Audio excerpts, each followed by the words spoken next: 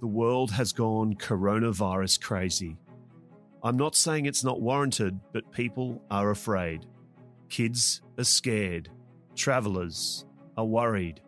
Governments are petrified. There is panic buying of toilet paper, and business is suffering, except toilet paper companies. In this short 5-minute podcast, we'll take a look at some of the myths around COVID-19 and take a lighter look at the pandemic and how it's affecting us all.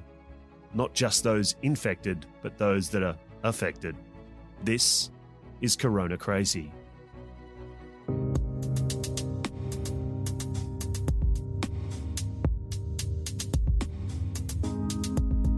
Episode 9. Keep calm. Stay home. While Australia half does lockdown, the UK has been in full-on lockdown for the last 2 weeks. So how is the motherland coping with lockdown? And has COVID-19 now surpassed Harry and Meghan as the most talked about thing in the palace? Having recently gone through the process of contracting this coronavirus, luckily with relatively mild symptoms, I now find myself on the other side of the illness, but still in no less a state of social distance and general isolation. It's okay. Charlie's safe, although he looks like he's had a serious case of sunburn. Let's talk to a Pom who's not whinging. She's just getting on with it, like most of the country. My name is Hannah, and I live in England in a town called Portsmouth. I've got 3 boys, ages 5, 7 and 10, and we've been in lockdown for just over a week. Let's find out what some of the rules are around the UK's full lockdown. In the UK, so we're allowed out once a day to take exercise. There has been some bending of the rules, I suppose, with a few people, where they've been driving to places to have more of a day out than just a little bit of exercise. But what the government has sort of stipulated now is that exercise is leaving your house and maybe going for a 30-minute walk or for a cycle or a jog or a run. Who would have ever thought rule breaking would move from breaking and entering to going for more than your allowed jogs in a day? And how are they policing that? So we're allowed to obviously go and get food and things from the supermarket, essentials only really. However, it's 1 in, 1 out in regards to being let in and out of the supermarkets. We're being kept 2 metres apart. You're only allowed to buy, I think it's a maximum of 2 of things off of the shelves, so that it kind of curbs any more panic buying. Only people who are classed as key workers are allowed to physically go to work, but I mean, even that it's got to be really, really vital for you to be allowed to go to work. Other than that, it's being at home. There's no school available.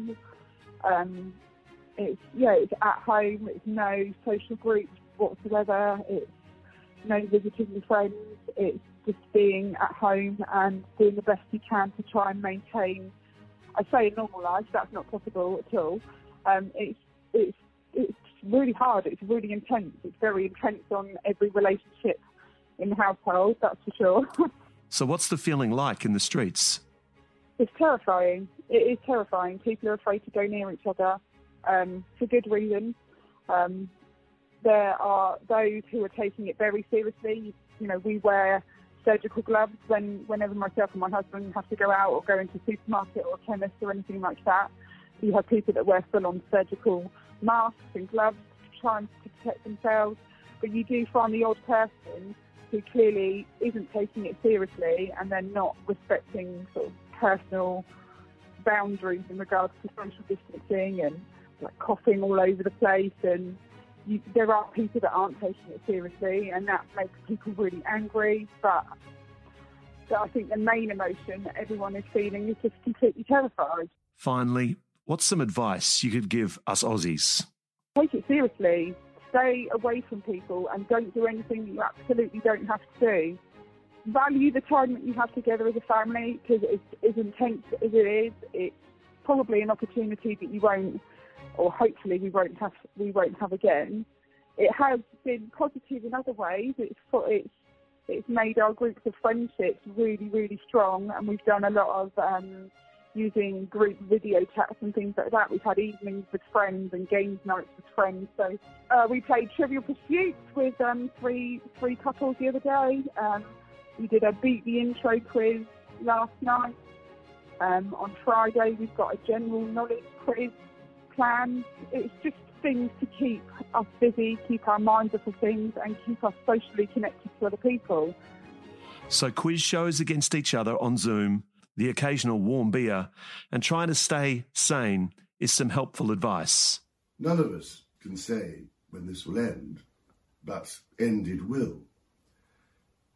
Until it does, let us try and live with hope and with faith in ourselves and each other. Look forward to better times to come. In the next episode, are we drinking too much? And how's this affecting our bottle shops? We'll talk to an owner, but first, a glass of Shiraz.